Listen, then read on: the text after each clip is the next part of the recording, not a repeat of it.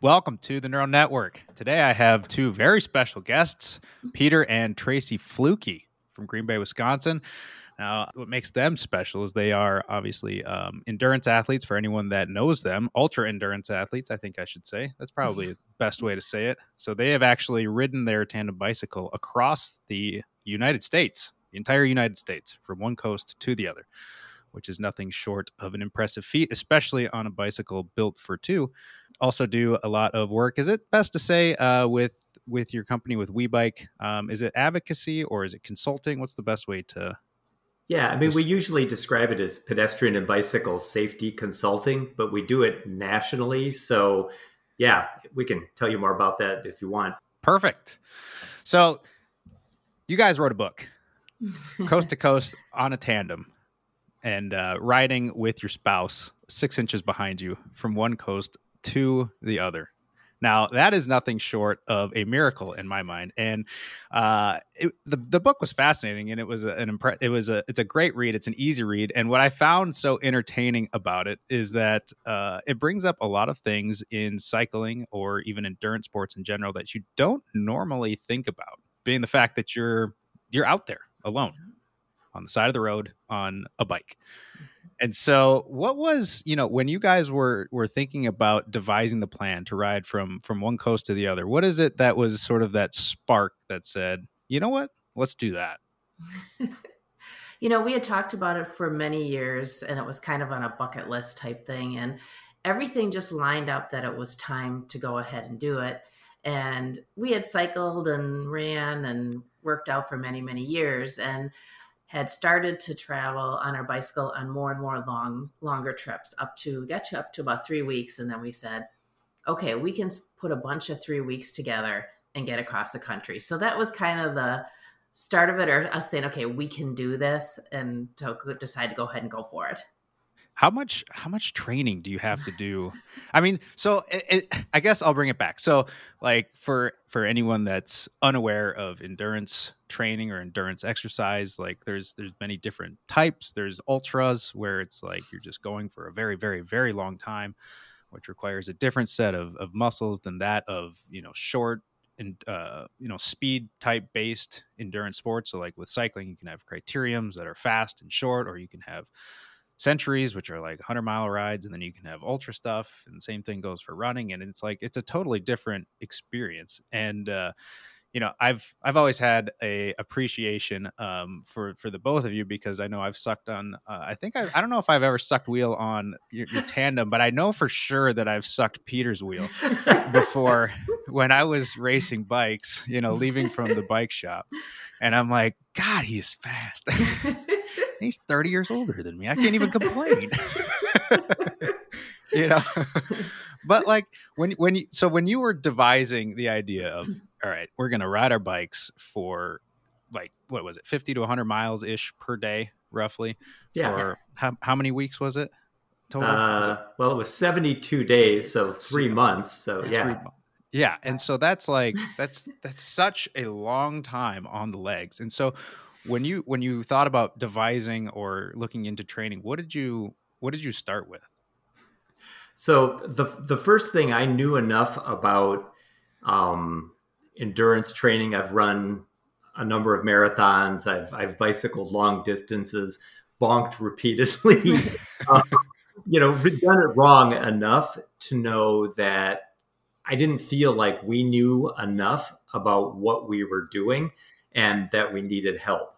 So the first thing we did is we sought out professional help to really make sure we got this right. We knew we could do the work, right? We knew we had the background, but kind of in your realm, right? It's the physiology, it's the psychology of it. And there were little things that I picked up along the way, like when I was being trained for my first marathon, the guy I was running with, we got to where we were doing 13-mile runs, and he said, you could run a marathon now. He said, the next half of this training that we do is really to condition your brain to put up with the pain. And it was little things like that made me start going, okay. And so we worked with, some professional trainers who helped us devise a plan to get us in really good shape, but also to develop strategies that we could use out on the road as well. Now, did you or did either of you grow up doing any sort of endurance type of sports? You know, because with the endurance sports of cycling or running, or especially in the north, cross country skiing, which I mean, obviously, I'm biased towards cycling and cross country skiing, especially, but you know. Did you grow up doing that? Because typically, it's one of those things that you get into almost later in life. You see a lot of people doing that. You start off doing football and soccer and all that kind of stuff. But did you grow up doing any of it? I was a traditional 3-sport athlete. So I played basketball, played volleyball, and ran track. And I used to always think about, especially with basketball, I just thought it's funny that people go running any further than up and down a basketball court. I just thought, why do they do that? So finally, many, many years later, I ran my first half marathon, but that was when I was 50. So that's when I started doing more of the endurance type stuff, more for running. I've always bicycled all my life, but never as far as, no endurance type thing. Just getting around and getting to places is what I did. So really didn't do the distance until I was in my 50s or so before I decided, okay, let's do this, Okay, so I get to out Tracy here because I have a stud of a stoker. So Tracy has got amazing quick twitch muscle. Yeah. So when she was in high school, she's 5'9", she could slam dunk a volleyball, which is not normal, right? Right. But it also is not going very far. So when we started doing these kinds of things, I was curious to see where that endurance limit would be for her, if she just didn't have the muscle. I mean, we'll talk about this more later, but the kind of the joke is when you're on the tandem and you're doing something extremely hard, like going up a really steep grade where you may have to bail, I would say to Tracy, are you okay? Are you okay? Because I wanted to make sure if we were going to stop suddenly that we were prepared for it. It took me a while to recognize that every single time I asked her that question, her response was, "Oh, I'm fine." What was really going on is I was about to blow up and I was putting it on her. Checking on you. So, she's truly the athlete in the family. But for me, in terms of endurance, I was a wrestler in high school. Uh-huh. And I think that activity, that sport, resets your perception of pain and what's hard. Because when you're going mano a mano, you go as hard as you have to for as long as you have to defeat your opponent, and you train accordingly. And then I was also really lucky. I had a friend that was running cross country in 7th or 8th grade, and I would go out for runs with him. So that long distance endurance thing. And thank goodness I discovered endurance athletics, because I have zero quick twitch muscle in my body. The white man can't jump thing. I'm a very average guy who's in usually really, really good shape. So the joke is it's my job not to screw up the gene pool in our family. That's funny. With the wrestling, it's interesting that you bring up. So I compete in jiu-jitsu right now, and which, I mean, there's a wrestling component in it, I guess, unless you decide to just sit down and fight from the ground. Which, if I see someone that's like, got a wrestling Iowa bag or something on the side of the mat, you can bet that I'm just gonna walk up and sit down and scoot my butt towards them. Because, exactly, safest thing to do in that situation. But you mentioned the thing with the pain, and it's sort of a different. I shouldn't even say it's different, but the ability to endure pain for different periods of time, with any sort of grappling sport like wrestling or jiu-jitsu or anything like that. There's obviously physical pain, because it's part of the way that you can win is by inducing physical pain. And so it's something that you sort of block out for a given period of time, whether it be a 5-minute match or something like that. But with the endurance sports, and I suppose you could say the same thing about the traditional volleyball, basketball, something like that. If you're in for a given period, or you're in for a given period of time, I mean, you're going full gas during that time until you get out. But with the endurance sport, you don't have that known set period of time for the most part. I mean, sometimes you do with races that are timed, but for a lot of times, it could be hours, it could be minutes. Like it's a totally different thing. But did you see that, how well does the pain in those short sports transfer over to the pain that you experience during a 5 hour long, 6 hour long ride? It definitely is a different kind of pain. And I think our training helped, especially me, to be able to deal with that. Because when we were training for the ride, we were doing bricks. So some weekends we would actually run like 5 miles. Then we'd go on the bike for like 50 miles. And then we'd come back and we'd run another 5 miles. So it was helping us with that endurance end of it, because obviously that's a long, slow, steady pace. But I think the quick twitch or the short distance also helps with that, because the pain is similar, but it's a quick pain with the shorter term. And long term, it just goes forever, and it may not get intense till the end, or when you're getting, towards the end of the ride, when you're really starting to fatigue. Nick, you meant you'll know better than I, but it feels to me like there's a difference between chronic pain and acute pain. So it's the difference between running intervals where you feel like your chest is going to, explode, versus that slow and steady, like trying to write when you have a sinus infection kind of thing, right? Where you almost want to crank it up just to be able to deal with it with a different mechanism. It seems like there are different coping mechanisms for different types of pain. And by pain, I don't mean, for people that don't understand what we do, this is not a bad thing. It's a challenge, right? There's a whole different focus that comes with this. And it's not all day. It's not every day. It's, certain periods of time. I mean, once we're 2 weeks into these trips, we know we can ride as far as we need to ride that day. And it's just a matter of how fast we're going to be able to do it. Because if we turn down the intensity a little bit, we're not going to experience anything that's going to keep us from completing that in that particular day. Yeah, it's interesting you bring that up, because like when you think about, there's obviously like slow pain fibers and fast pain fibers. You have your A delta fibers and your C fibers. And so, like when you stub your toe, for example, you'll get that instant sharp pain that'll make you withdraw from it. And those are your fast pain fibers. And then afterwards gets this rush of like, dull ache, and that's your C fibers.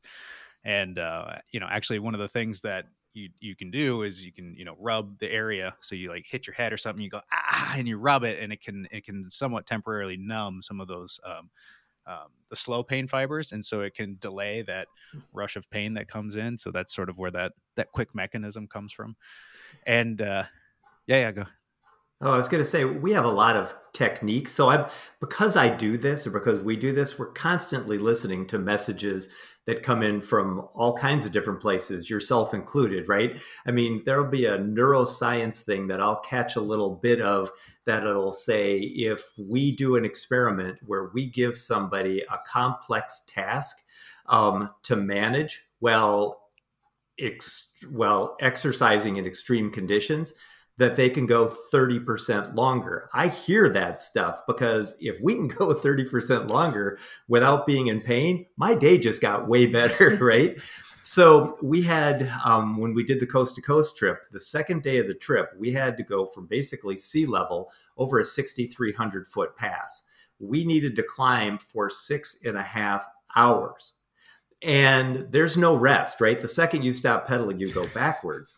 And we both have little techniques that we use. For me, I do the 100 bottles of beer on the wall song in my head. And it's perfect, because you have to remember what bottle of beer you're on. And there's a long enough pause in there that it tasks my brain with remembering that. On that particular climb that day, I went through 100 bottles of beer on the wall 5 times. And my commitment to myself was I wasn't going to stop singing that song in my head until we got to the top. And Tracy's got an even funnier one, actually, that she uses. My song is One Elephant Went Out to Play, and invited some friends, and then you keep adding the elephants onto it. So that's my song.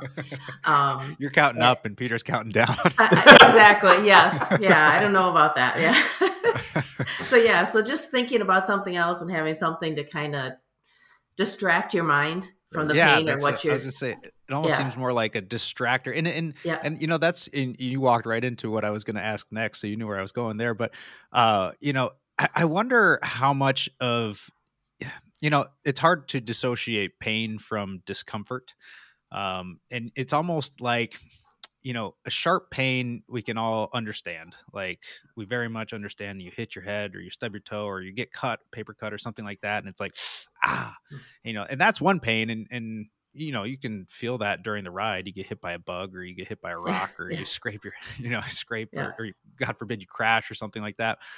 But you're right. It's more of a dull ache that just won't seem to go away, and it's like it's grabbing your perception, and it almost seems like if you can create a distractor that just makes a different percept in your mind, something to focus on, that it's sort of just gets rid of what you're thinking about elsewhere, which is I found fascinating about some of the, I guess we could say, quick twitch type of sports. One of the things that, because I've dabbled in endurance and in strength sports, and one of the things that draws me towards the strength and grappling type of world is the fact that you can completely shut off for 5 minutes, or if you're squatting or something, because you don't have a choice. I mean, you the only thing that matters in that moment is standing up. If you're underneath a very heavy squat bar, nothing else matters.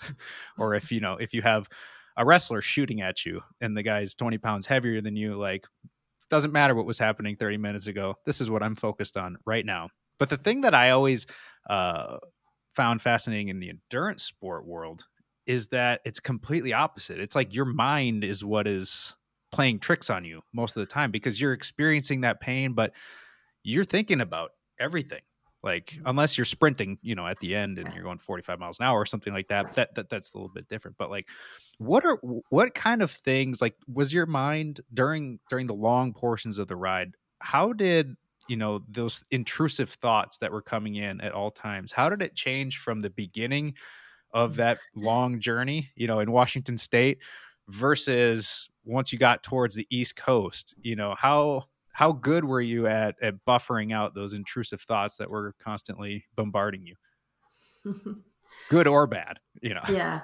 I think that on a bicycle, you're going fairly slow and you're just cruising along. So for me, being the stoker, so I'm the person that rides on the back of the bike, I don't have to worry about what the road looks like. I don't have to worry where we're going. I can't worry about braking or shifting, none of that.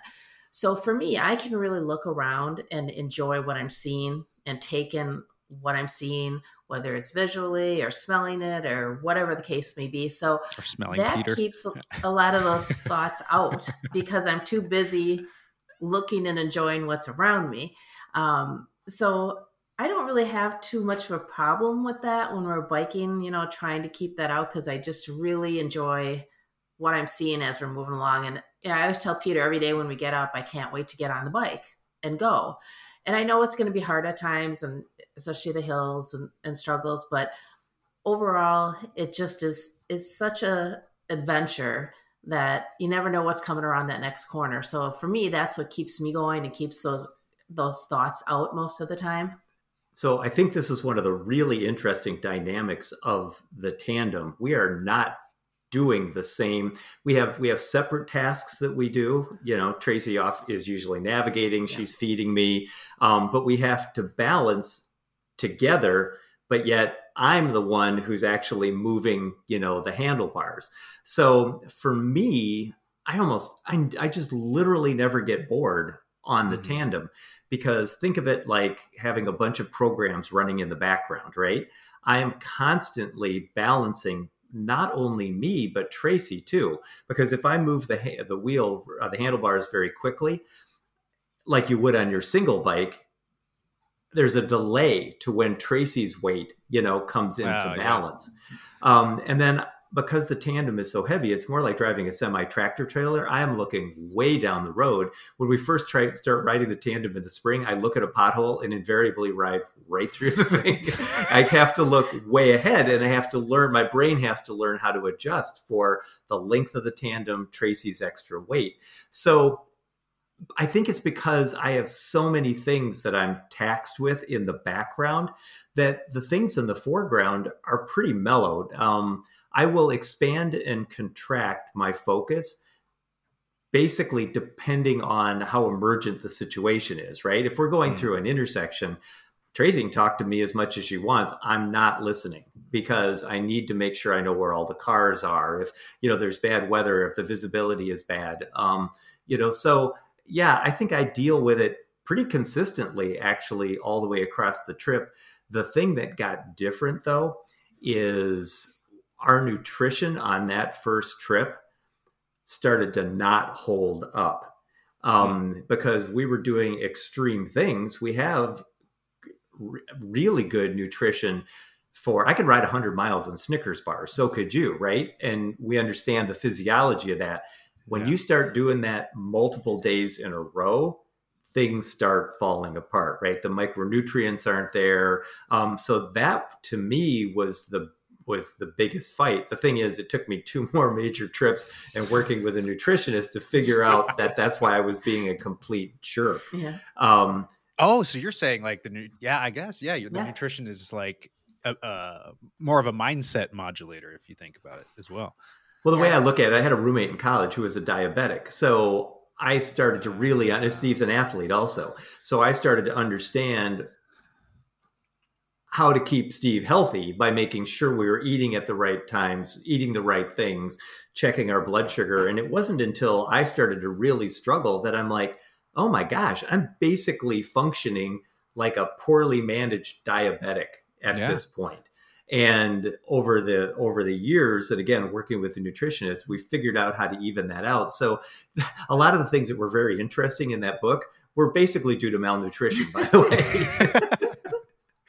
Just changing how you viewed everything. Exactly. Oh my gosh. That's interesting though that you said, I mean, because it's one of the things that for someone on face value reading, they might not understand that, past the first week or so, I mean, your glycogen is more or less gone. I mean, and so like if someone just picks up their bike and, they ride once in a while and one day they decide, okay, I'm going to go 100 miles and I've never done 100 miles before, but I've done like 20 or something like that.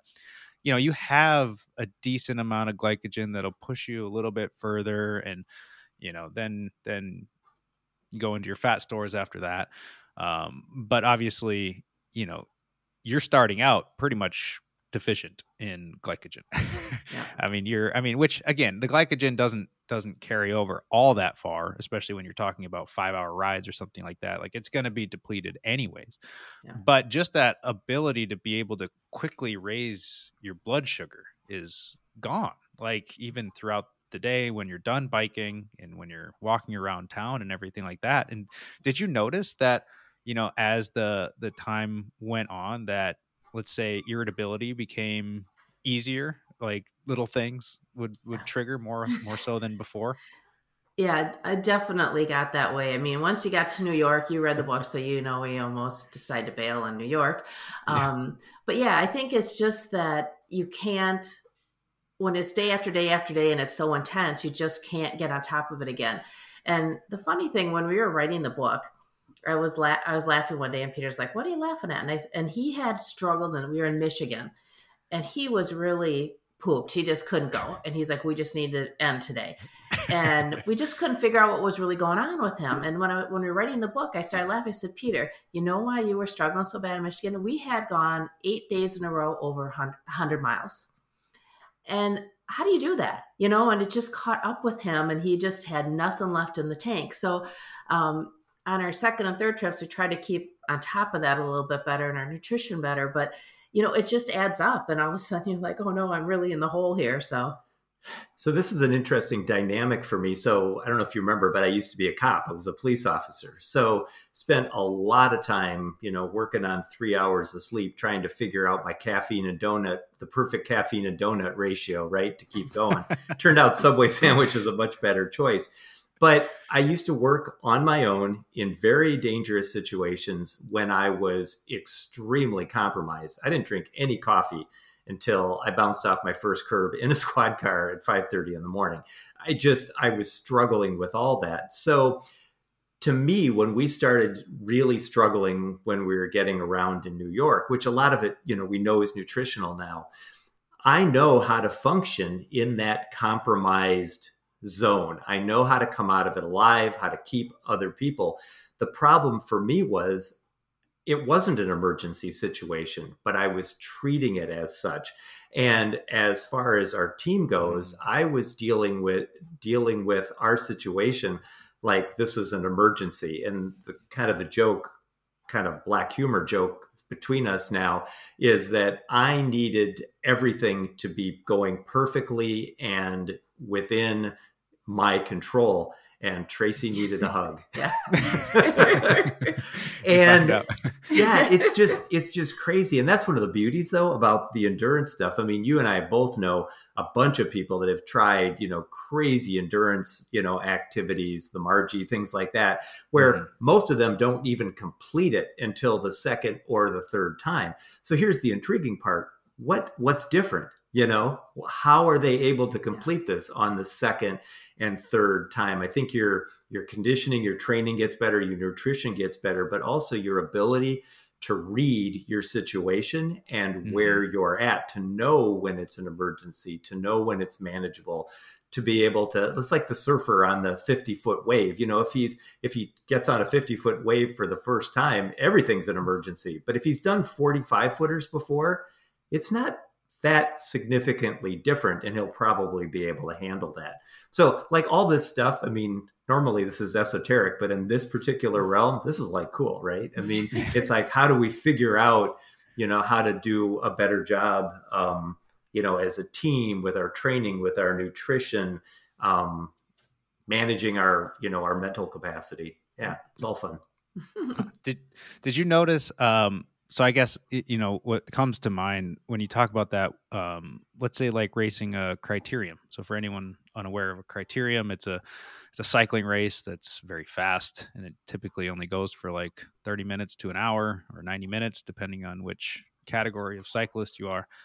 And I remember, starting out racing criteriums, you're on the gas all the time, and any little gap opens up and you're sprinting and you're making sure you're here and there. And, you're expending so much energy just trying to do what you don't even know what you're trying to do when you're a brand new cyclist in that kind of realm. And then suddenly, as you move up, through the ranks, you learn to know when you have to turn on the gas and when to just not even care about it. If it's in the middle of the race and suddenly the pace is sort of yo-yoing and it's just kind of mellowing out and a gap opens up, take a second, then go, it's not a big deal. But then suddenly, a breakaway goes and you go, okay, we got 15 minutes left. There's a serious break of 10 guys or something. Like, I got to go now. Like, you don't really have a choice.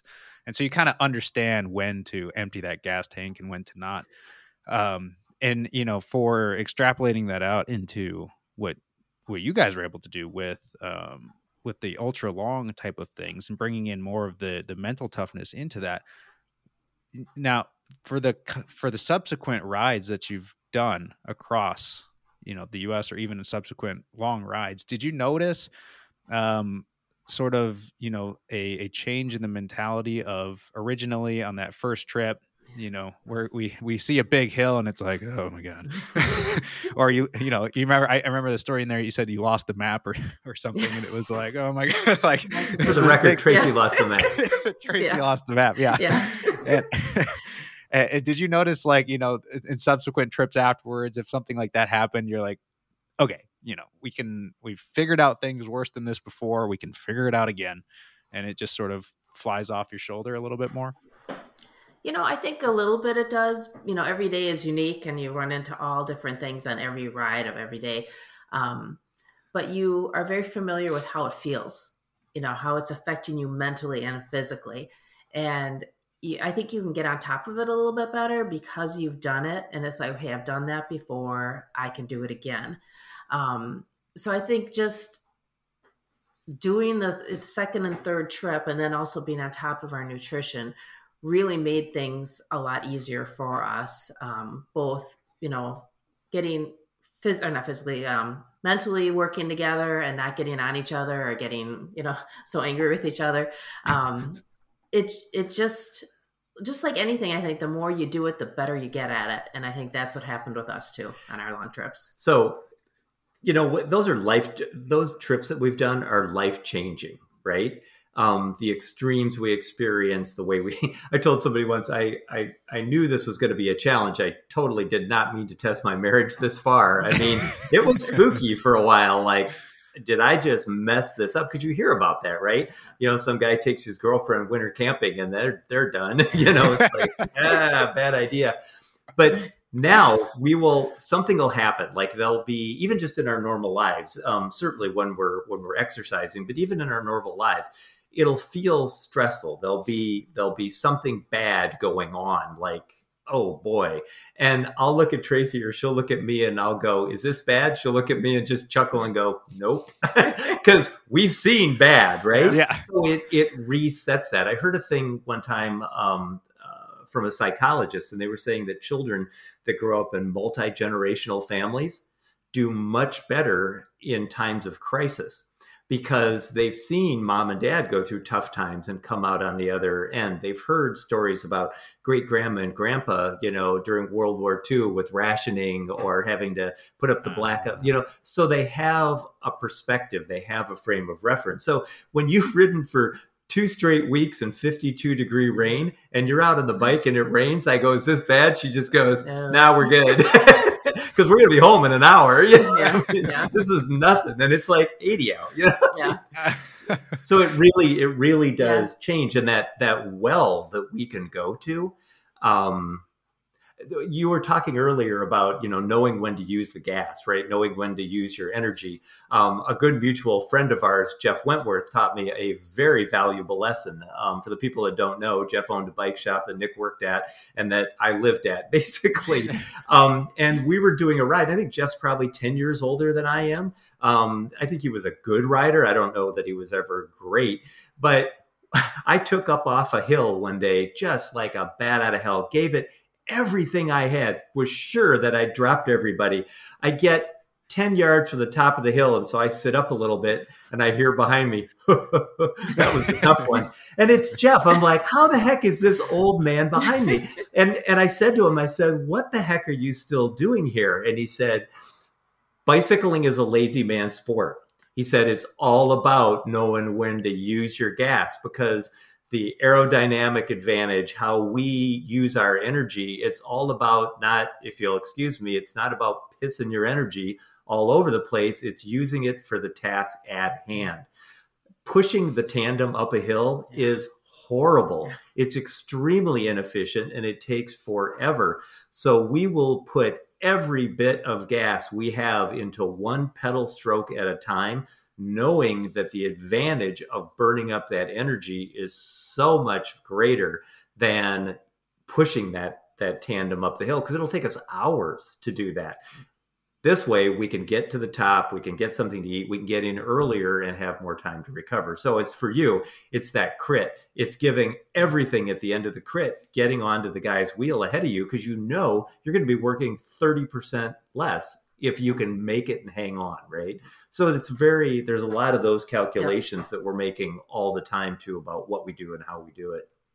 Yeah, that was one of the things you noticed, crit racing, or when I was racing cross country skis for EW Green Bay, and is that the people that would just drill it at the bottom of a hill were usually the ones that got dropped, because the real race started at the top, because you have the people that were just coasting up as best they could. You hit the top and then kaboom, that's where the race starts. And, the first few times you go through that, you go, oh my God. I thought I was cool because I was the first one up the hill. Then suddenly, the cavalry comes flying by you. Well, I just, I thought I was really fast because I got up there first. In reality, they just let you go. That was basically my experience with town limit signs. So when we're on a group ride, we would sprint for the town limit signs.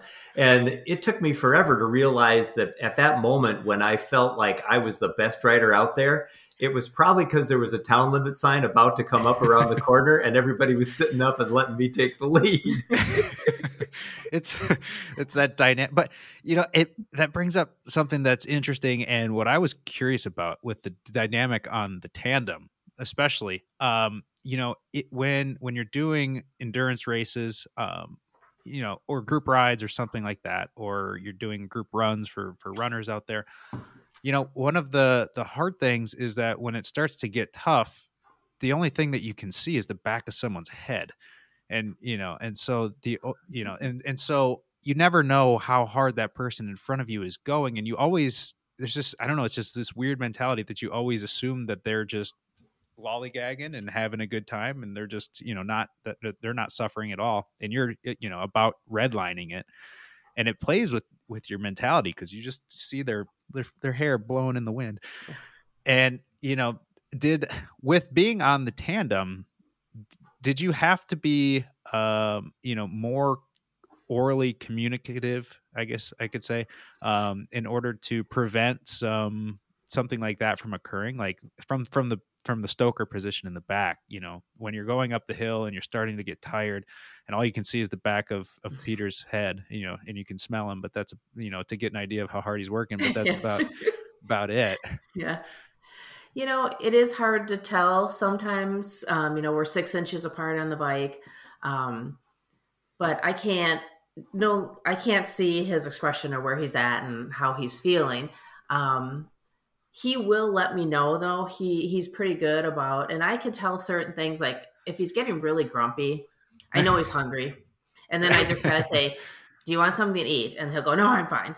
And then I'll have to ask like 3 or 4 times. And finally he'll take something, and then he'll feel better and he won't be so grumpy. So that's one of the keys for me, is when he gets really grumpy. If I say something and I don't say it precisely like he likes me to, and he snaps back at me, I'm like, okay, he needs something to eat. You got to get one of those, they do the studies in the monkeys, and to reinforce, they have a button that you push and it puts juice into their mouth. Yeah. So they have like this straw. So yes. you got to get a juice button from the back. And if he starts getting grumpy, you just exactly hit the just push it. Just push some juice in his mouth. Yeah, exactly. Yeah. So I'll give you an example. Like when we're like, under an extreme effort, if you know where the finish line is, you can make it. But extreme effort, not knowing where the finish line is, it's a nightmare, right?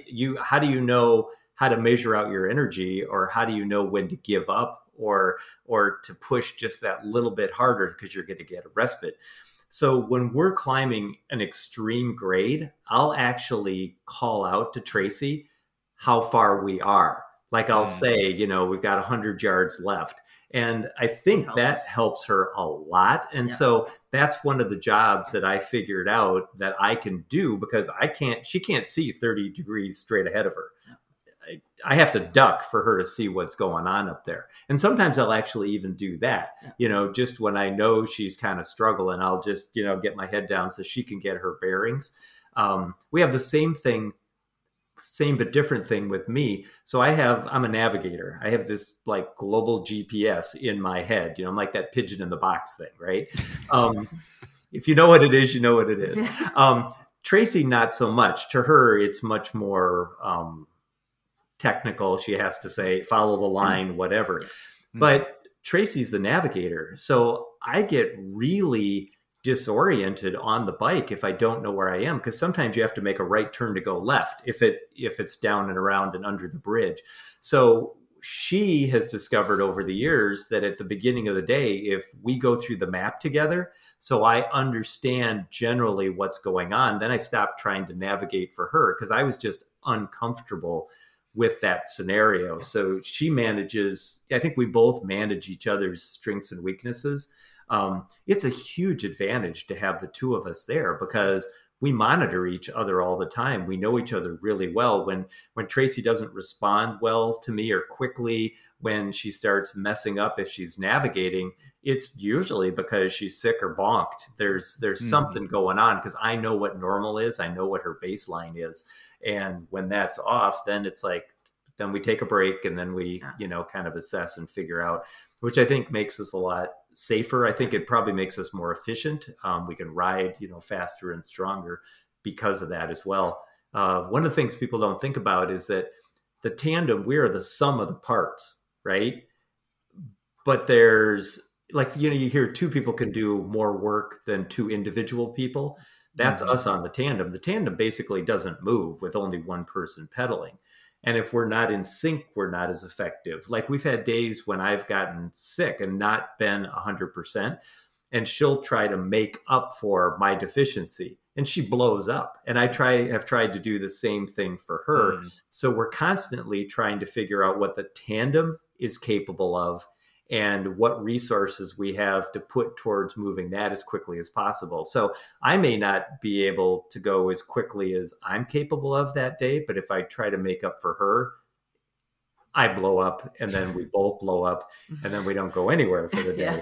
And that always just intrigued me, because it's not just us individually. There's that third dimension, right? Yeah. Does training and riding all on the tandem, does it strengthen your individual riding capability, and the fact that now you have to, you're on a tandem, if you're going up a hill and one of you is blown up, or like you said, bonk, which is just like you lose enough glycogen and you start to drop your blood sugars basically with the extreme endurance sports. But does the fact that you don't really have a choice at that point, you sort of have to pull weight, make you stronger? Kind of like, if you're doing a group ride and you're in a faster group than you're normally at, and you're 20 miles from home, and you don't know where you are.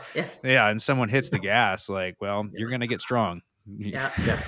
You're going to be a stronger rider. There's no doubt about that, because now you don't have a choice.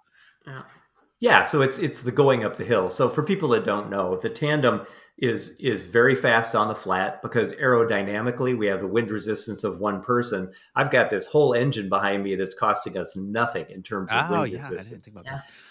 On the downhill, we're heavy. I mean, fully loaded, we're about 450 pounds. So I usually have on a suppose, because you got the people and the pads. On a steep grade, I'm holding that bike back at 45 miles per hour. But on the uphill, like on your single bike, you come down a big hill and then you're like, boo, I'm just going to ride this momentum halfway up the next hill, right? Nope. Yeah, on the tandem, you hit the trough and it comes to a dead stop. And then there's nothing to do to get up the other side except horse it. And so we will both do whatever it takes to keep that thing going up. And it's almost unspoken now. I have absolute trust with Tracy. She has never, ever taken a beat off, and I know she won't. So then that allows me as the captain to manage both of our energy, but I know I have whatever she has, at my disposal. And so I think that's really the only way it works. I mean, if she were to try to manage that back from where she is, it isn't a thing. Yeah. Well, and the good thing with us, we're both very similar riders. We're both road riders. So we have a really high cadence. So we're usually at 90 revolutions per minute. So it's easy for us to get in sync that way because we ride that way and we're comfortable with that. Peter had someone on the back of the tandem recently and he was doing the 90 revolutions per minute. And she's like, can we please slow down? Because it wasn't her pace, so she was really struggling to keep up and felt like why are we going this fast? So that makes it easier for us to work together because we're very comfortable with that cadence and that pace. Meanwhile, Peter looks back and Tracy's got her feet off, go on. The pedals are just spinning. Yeah, exactly. It drives me crazy because anytime you go by a group of people, somebody on the tandem, invariably somebody's going to yell, she's not pedaling. And I'm super sensitive to that because it's very interesting. I mean, Tracy has a master's degree in public administration. She's managed municipalities for a living, right? She's a village board trustee. This woman has a lot of ups and is very capable, but the positioning of the two looks subservient, right? It looks like she's not doing anything or carrying her, part of the load. Yeah. So I have to remind myself they know not of what they speak, right? I mean, they're just being silly, but it really actually bothers me when people do that because I couldn't do what I do without her. Like I actually question whether I could ride across the country by myself because I'm so used to doing this, as a team and having that support. There'd be a whole different mentality and dynamic. I'm sure I could, but I would have to learn how to do that by myself. Yeah, and I mean, especially from the back. I mean, your sole job is, besides being a mental motivator, but I mean, you are the engine.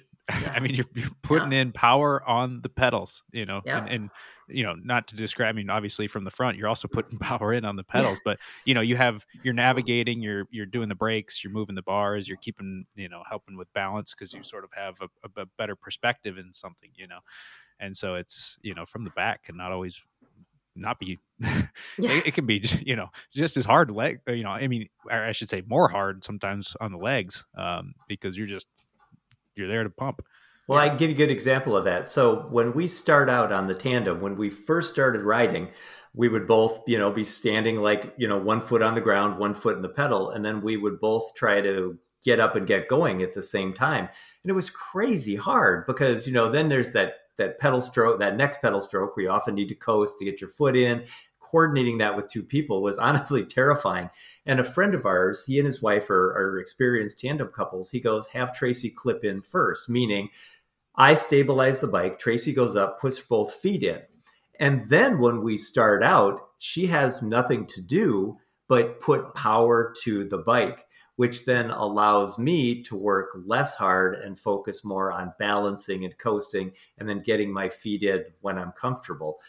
So I think it's a kind of a good example of the benefit, but also how you have to manage the dynamic of having, 2 horsepower, on there or whatever it is. So next up is going to be the Tandem on the rollers. It really tests the balance. Oh gosh, no way. It's interesting. There's been tandems have been very rare for most of the 20, 30 years that we've been riding them, 20 years. But we're starting to see more and more. And then the more people you have, we're starting to see, mountain bike tandem couples now that are doing things. Amazing. I would probably give it a rip. There's no way Tracy's going to try that. Yeah. It's like the stoker on a mountain bike tandem has to like anticipate exactly what's going on because you don't have that brief second between you've got to be moving when the captain is. And I'm always amazed at those tandem mountain bike riders. It's just phenomenal what they can do. Instead of calling them the stoker, you'll just call them the pinball. Exactly. Yep. Hitting all the trees in the back. Yeah. Nick, before we did this today, Tracy and I were kind of talking, and we were thinking that it might be interesting, especially because you're talking about, the neuroscience, the physiology, all these things, to talk just real briefly about what some of the extremes that we've experienced, on the tandem, because the extremes are what define the capability, right? It's not who can do what on a 72-degree, partly cloudy day. Yeah. So the longest ride that we've ever done on the tandem in one day was fully loaded. Yeah, fully loaded was 157 miles. Oh my God. My butt hurts just thinking about it.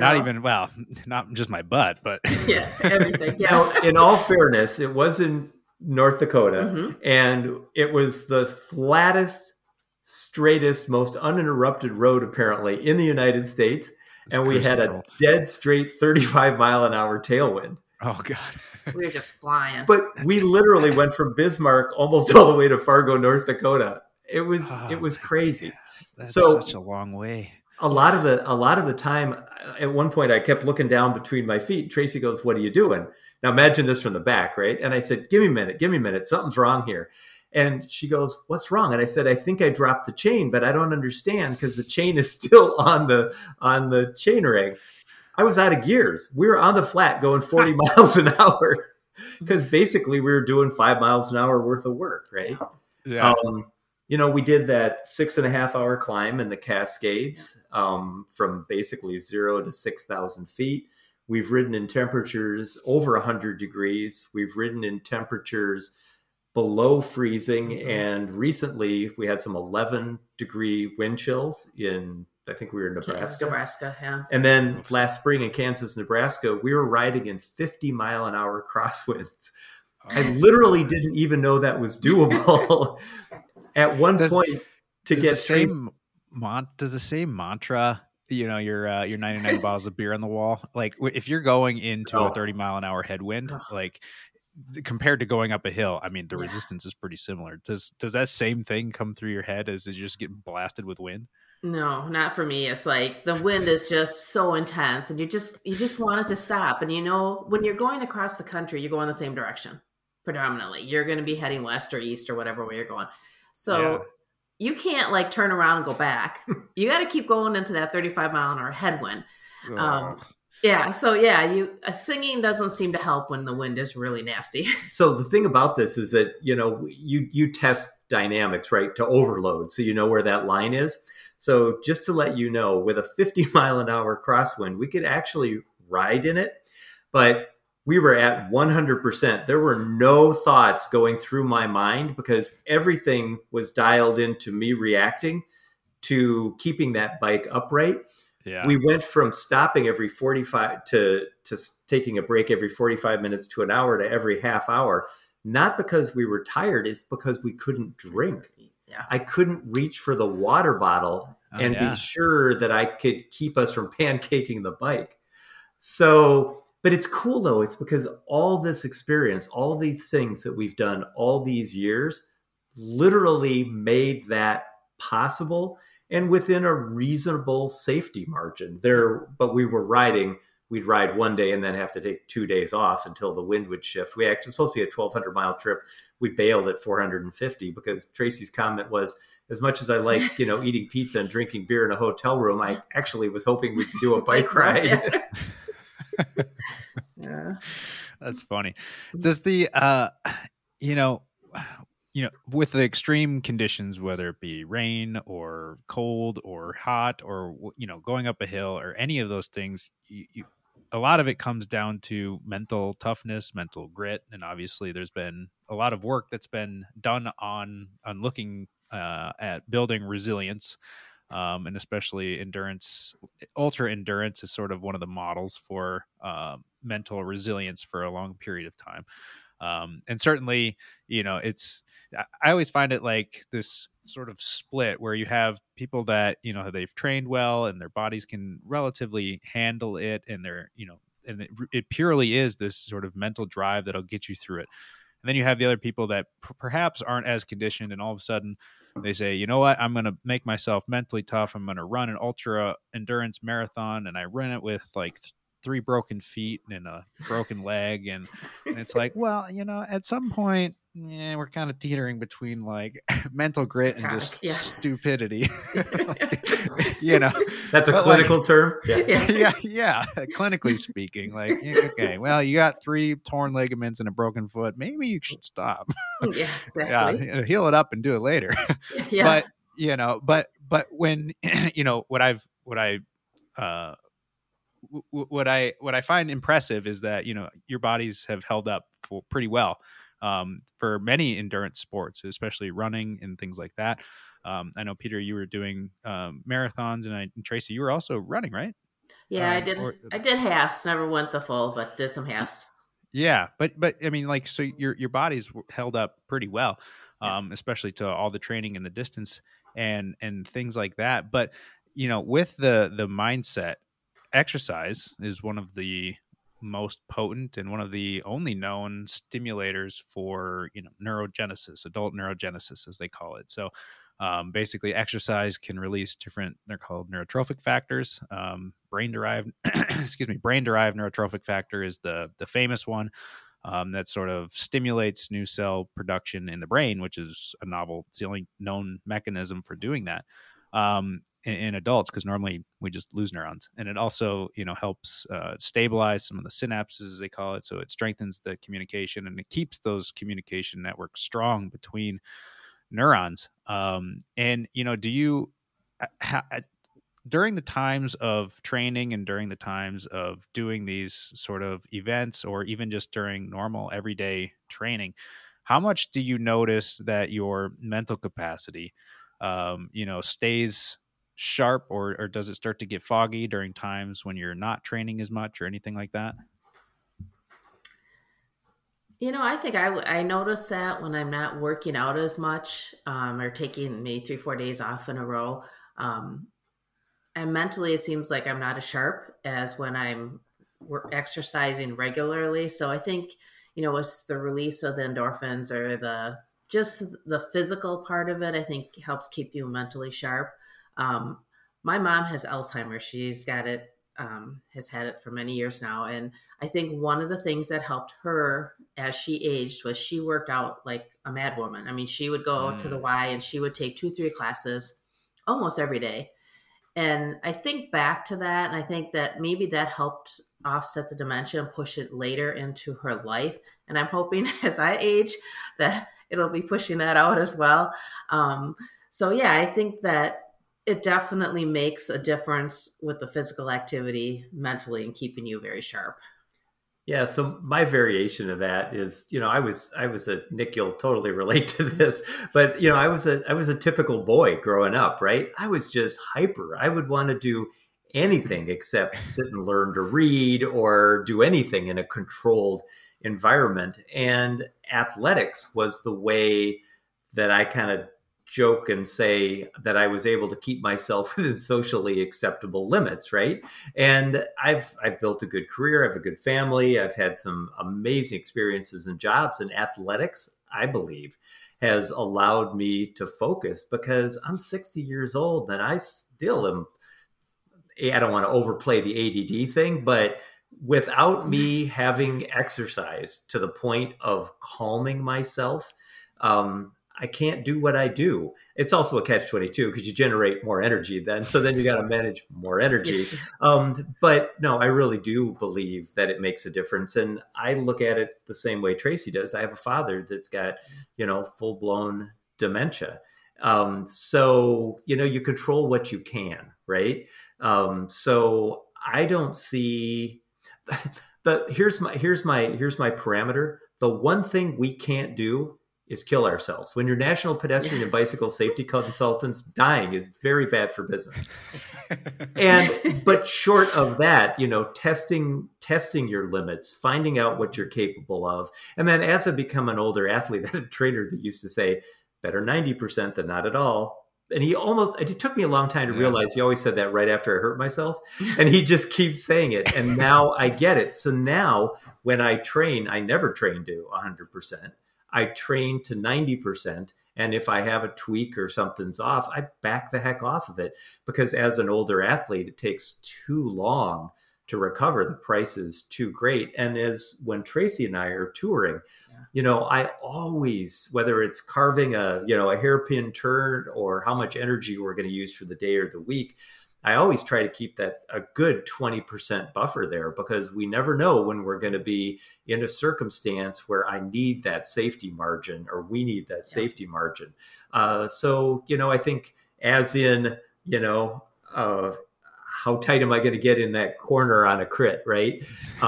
Such goes life. I mean, those lessons I think apply across the board. I mean, this is an investment that we've made for our entire lifetime.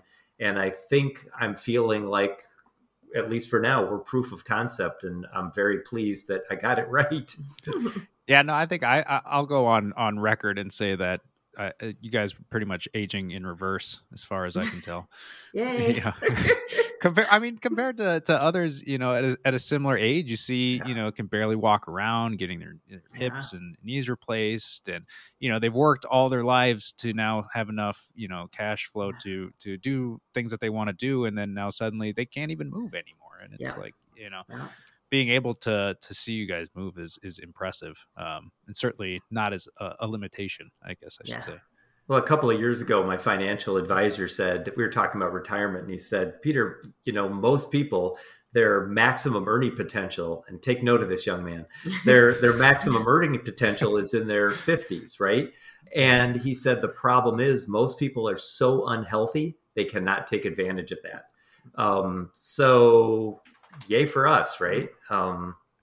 It's impressive, and it's a testament. And I've seen a few other people do it as well. I mean, you sort of see both ends of the spectrum, both hitting it hard. And then you see the people that retire, and then they're pretty much couch ridden, and they become somewhat senile and just stick to the TV, and because they can't really move much anymore. And then they usually pass at an early age, and then you see the others that have forced themselves, or not even forced themselves. I shouldn't say that, because that's sort of a bad mindset. But the ones that chose and took a liking to the benefits of keeping their bodies healthy, then it's almost like once they retire, it's just that's another stepping stone, and you still have a good portion of your life. It's not like you're just stepping on the slide down to the grave. Yeah. Yeah. So I got a question for you, and I know you did a segment on obesity and being fat, and I think we understand that there are psychological, but there are also physiological things at play, right? Tracy and I are both, I think, extremely lucky because we love to move. We love to exercise. When I'm in the gym pushing at my limit, I'm laughing like a madman because I'm like, oh, yep, there it is. Okay. And for other people, I think it's not fun. There's discomfort associated. So the person that I'm rooting for when I'm at a track meet is that person that finishes last. When I see a marathon or a triathlon, those people coming in at the end, that's to a degree of magnitude harder for them than it is for me because I love doing that stuff. So, I don't give myself maybe as much credit as other people do because I think it's easy. It's who we are. And certainly we've embraced it and developed it. But that's part of the reason that we do what we do, right? That's part of the reason we have, the pedestrian and bicycle safety consulting business. I know things that we can use to help people stay safe so that they're not worried about dying if they go for a bike ride to try to lower their cholesterol because they don't have knees that'll handle the running or the walking, right? That's crazy. We need to do that. Or why we chose to write our books, for instance. We could go and do these trips and not tell anybody about it.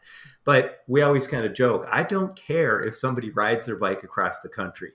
But if somebody chooses to ride their bike to the grocery store and get a gallon of milk, and that makes them happier and healthier, and they did it because they went, hey, if Peter and Tracy can ride to California, we can, ride over to the grocery store. I feel really, really, really good about that. I mean, I think we all need to use the capacities we have to help people as best we can. And that's one thing we can do. Which I think is fantastic. And especially, you bring up there at the end, when we talk about training, we always say it's like this segmented block of time where we're going to push our bodies to its physical limit. But in reality, I mean, if you're biking to the grocery store to get milk and, some of the strongest riders that you see turn into racers, or some of the strongest riders that turn into ultra athletes are like bicycle delivery people, the carriers that are out there in the traffic, and they just have these gigantic, like, sculpted calves from the gods. And and all of a sudden they join up on a group ride or something, or a race on their single speed or even a fixed gear bicycle, and they just blow the competition away. And everyone gets pissed off because they're like, well, he has never trained, and they've never trained in their life. And it's like, yeah, well, they put in more miles every single day than you do in your training just for delivering pizzas. So, and they do it with a 40-pound backpack. So where's your excuse? Yeah. I mean, to me, I think the whole idea of the sports gene, right? If you don't develop the natural ability you have, you'll get smoked by somebody that developed lesser ability to a higher degree. And that's kind of why I led off saying, Tracy's got some ups genetically. There's just no doubt about that. But I was watching her on the Bosu ball today, standing on one foot, doing bicep curls with 20-pound weights. And you don't get that if you don't maximize that potential, right? And in my case, I would never get to do the really cool things I did if I wasn't pushing at 99% of capability. So, it's always hard for me when I see somebody who could go do something who's doing nothing. And I'm always really excited when we've got people out there, pushing whatever they've got to work with. We're all trying to keep up with Tracy's athletic abilities. Yeah. Let's be honest. She's so humble about it. It's so annoying. I know. Exactly. So you're blowing by us on the road, and it's like she's Yeah. over here saying, "Yeah, I Yeah, I think dabble." Peter makes it up to be a little more than it is. I don't know. Well, I got like one more question, and then Okay. wrap it up. Writing the book Coast to Coast on a Tandem, and of course we only covered sort of surface level for a lot of topics, but when if you you wrote the book after the ride, and so for all of the things, and I know you're journaling and blogging along the way, but how do you think writing the book, because I found it to be hilarious for a lot of things, and it's lighthearted, and it brings a lot of the aspects of cycling that are outside, like you talked about the bears in the tent, and worrying about the bears and things like that, and those things are like they're humorous afterwards when you go back and you look at it, and you know that you made it through it. But how do you think it would have changed if you were writing the book as you were actually cycling, like if you were having a voice recorder or something like that? Do you think it would have taken a different light? I think it would have been harder to do that, because when you think of it, we bike all day, we're tired, we got to get laundry done, we got to eat, we got to whatever. And sometimes even doing the blog or Peter doing Facebook posts, it was like, oh, I really am struggling to do this tonight. So I think maybe a recorder would have been easier, because you could just talk into it. That might have been a good way to go. But writing it as you're going, I think really would have been tough for me, especially. I think to stay on top of it and be able to do it and make it coherent. I mean, but in some ways we did write it while we were going, because we were doing a blog every day. Yeah. I was posting to Facebook. But having said that, we all know that you sanitize social media. So when all right, little technology wonder. But we have returned, and we are back, and we made it through a stressful time. Three endurance athletes, there's nothing that we can't accomplish. Exactly. Yeah, it's all about managing stress, my friend. Yeah. Exactly. And I will say, one of the things that I do admire about the two of you is that, sort of the, sometimes I like to call it laughing through the battlefield. Just being able to keep a good mindset throughout everything. And I think endurance, sports, depending on anyone's opinions on it, I don't care what anyone's opinions on it. The thing that I, notice a lot with endurance sports is that people are pretty good and resilient at, keeping a pretty good mindset throughout things, even, and especially in like a group setting where you're in a group ride or something, and all of a sudden a thunderstorm comes crashing down, and you ride up next to the person next to you, and you say, "How you doing?" They go, "Thriving, best time of my life." 40-mile-an-hour winds, getting pelted, and lightning going in the back, and it's just like best time of my life. Well, you know what I think we learned as endurance athletes. So, Tracy was a quick twitch, athlete. That comes and goes, booms, right? You can live or die on, you can go into fight or flight for that amount of period easy. Yeah. But I started to learn as I was a cop that I couldn't operate in fight or flight mode for an 8-hour shift, not for 2 8-hour shifts. And ultimately, I ended up not doing that job. And I think one of the things that we've learned over the years is that when you're an endurance athlete, you can't go to that well, right? I mean, you need to have that in case the dog does actually run out from under the trailer home right next to you, or the car does try to cut you off. If you're dipping into that too much, when Tracy was learning how to run, I would say, you can pick up the pace, but you're only probably going to be able to pick up the pace 3, 4, 5 times in this half marathon. And then you got nothing left in that tank. And I think that's what we've learned, I think, about, the endurance sports, but also about life too. You just get better at going, is this an emergency? Because sometimes it is, and you need to react to them, but most of the time it's not. And you're better served if you don't go into that mode. Yeah, I guess I never thought about putting it in that perspective where, obviously putting in emptying the gas tank as far as energy reserves go, like that's something but thinking about the fact that even your adrenaline response is sort of limited, and if you're always at that heightened adrenaline response, and where do you go from there? Yeah. Especially firefighters, paramedics, first responders, especially paramedics and first responders are used a lot of times for chronic stress studies. Because you give a stressful situation and they just don't have that response anymore. It's just always flatlined. They don't get the cortisol spike. They don't get the norepinephrine, the adrenaline.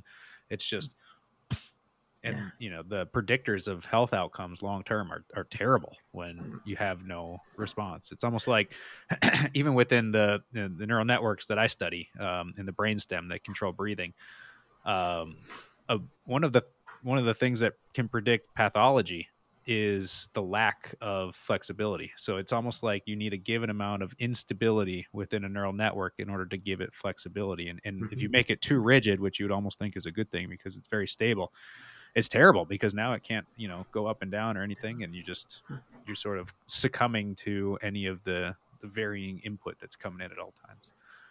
So exactly to that point. So I knew what my physiological responses were to the stress I was under as a cop.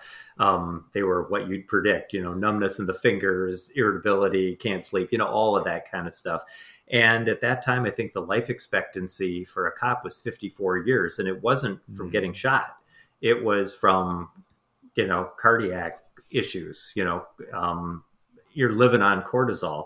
And that was one of the things that convinced me that I need to find another line of work. You're right, because I could deal with crazy stuff flatlined.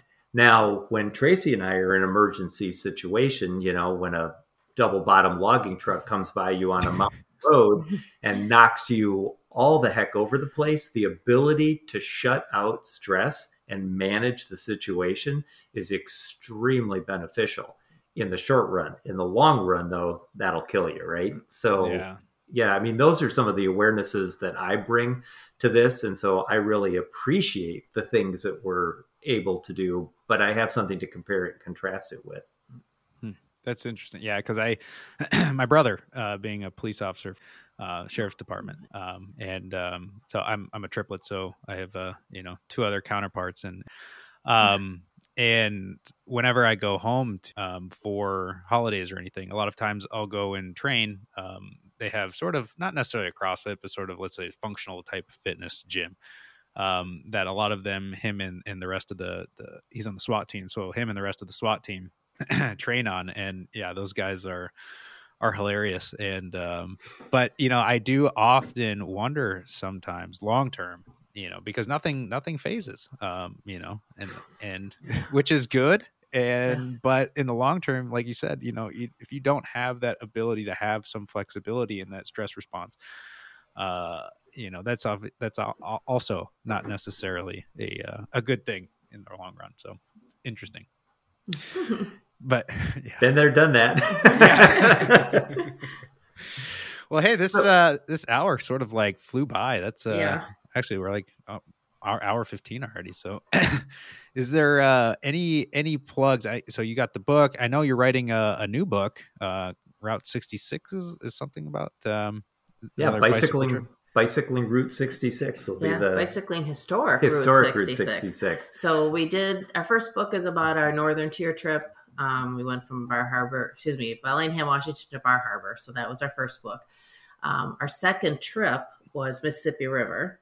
And then our third bicycle trip was Route 66. And our editor suggested we write our second book about Route 66. So that's our book that we're working on right now, is about our trip along Route 66. Kind of to the whole point here. So you've read the first book, right? So you saw the struggles that we went through. We talked about some of the nutrition, things that we've learned. The writing the second book about the third trip is fascinating because we didn't almost get divorced. We didn't fall apart because of bad nutrition, right? We learned, and we were riding in some extreme conditions. The mountains of New Mexico, 100-degree heat, wind, rear derailleur cables breaking, 60 miles from any town. So we had all of that kind of stuff, but our strategies, right? Our experience for dealing with those, made it a much smoother experience for us interpersonally. And I think therefore physically also, because we weren't pissing energy all over the place, doing things we didn't need to do. And so the cool thing about this book is that it will still have, all of that fun stuff and intrigue, but not quite as edgy. But that leaves us lots more room to talk about the really cool history of Route 66, that tension point in the U.S., going from horse and buggy to cars and, family road trips, those kinds of things. So it's a lot of fun for us to do it. So we're hoping it'll be even better than the first one. Is Route 66? I'm just curious real fast. Is it a known bicycling route, or did you guys sort of come up with it on the fly? No, Adventure Cycling is the organization that we get all our maps from. So they do have Route 66 maps. Okay. So it is, some parts you're actually on Route 66, other parts you are not, because Route 66 is not in existence anymore. So there is a route. We started in Green Bay, biked down to Chicago, and that's the official start of Route 66 in Chicago. So then we headed west out to Santa Monica, California was the ending point. But yeah, there's a route per se. The route's got a lot going for it, because think about old Route 66. So 1926, right? Cars are going 30 to 40 miles per hour. The roads are narrower. They're not as, refined. This is not freeway interstate, typically. So in terms of that, it's almost bucolic. Now, in some places, Route 66 has become the frontage road for I-44, which, is not as nice. But on the other hand, when it's 95 degrees that day, it does give you the opportunity to stop at the Love's, convenience store to get something to eat and, so those kinds of things. But there's still lots of really cool, kitschy stuff along the way. And, the world's biggest rocking chair, I mean, where else are you going to see that on a bike, Nick? Come on. Exactly. You get to experience all that is. But it's cool because you get to see all the different cultures. And I loved how you were able to talk to a bunch of different people throughout the trip. It wasn't just this lone cycling adventure, but it was almost, more of a community type experience of learning throughout the entire trip. Yeah, there's an online community called Warm Showers, and it's a community of touring cyclists. So when we roll into a town, we can just reach out, and other cyclists will often host us. It's kind of like couch surfing, that kind of stuff. But there's no money exchange. What's exchanged is our currency is our stories. The currency is the fact that we're on the road and they would like to be on the road. And we say all the time that we've probably made a dozen lifelong friends off of literally 12-hour interactions with these people, because we're predisposed, right, to like the same things. I mean, our connection clearly has been, over cycling and then having a bike shop in common, that kind of stuff. But with Warm Showers, it's the same kind of stuff. So we've had other couples that were thinking about riding their tandem across the country reach out to us the year after we did it, say, what's it like? And the woman said to Trace, I'm a little nervous about being on the back of the bike. And, so we talked through that, and then they came and stayed with us during their trip, and we'll be friends with these people forever. So it's very empowering for us. One of the neat things that Tracy always says about our trips, she said, when we go on these long tours and get kind of in the heart of America and we're seeing them from the point of view of a bicycle, that it renews her faith in humankind. And if there's anything that we need right now, it's to renew our faith in humankind. But people, regardless of their political affiliations, their backgrounds, anything, when they see us, I think, on our bicycles, it stimulates their curiosity. It stimulates their innate need or desire to help. And it's, I think they like to hear our story. So it's a really neat thing. I mean, honestly, we're going to be in Montreal next summer, and we'll be biking back from there. We can't wait to get, or this summer, can't wait to get back on the road, because it's where we're happiest. Cool. Bicycling all over. Yeah. You always look at your 20-mile route and you're like, yeah, that's a good route. And then you see like, Yeah. you're going from Washington to New York. You're like, Yeah. community's bigger. I remember doing a 20-mile training ride for a marathon one time, or run for a marathon. And I remember getting home and saying to Tracy, I am never, ever going to bitch about biking 20 miles again. Yeah, literally. Yeah, you can't memorize every pine cone on the Route 66. Exactly. Yeah. On your training route. Well, Yeah. thanks for coming on the show, Peter and Tracy. This has been a fascinating dive into the world of cycling and training and tandem. And the I think most people should aspire to, the things that you two have been able to endure, especially, a task that on face value, many would look at it to be a kiss of death for many marriages. But it's, in fact, the opposite. And I wonder how much of that is still the innate mammalian primitive tasks where you have companionship and, it's sort of the two people that have created the family against natural stressors that come along with living out in the wild. Certainly can strengthen that. But did you have anything else before I forget? You already plugged the book. Is there anything else that you wanted to plug before? Yeah, I mean the book is available. Yeah, the book is available on our website.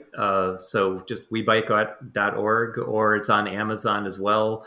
The new book will be out later this year. We're blogging about it. So if people want to know kind of how that process is going and where we're at, just Google WeBike ETC or Peter Flucke and you'll find them. And people have questions, we're always happy to answer and interact. I mean, we usually learn more from the questions people ask us than I think the people that ask the questions do. Yep. Perfect. And for all of you that are listening, thanks to listening to the Neuro Network, Apple, Spotify, leave us a rating, leave us a review, www.theneuronetwork.org. And thanks for another episode.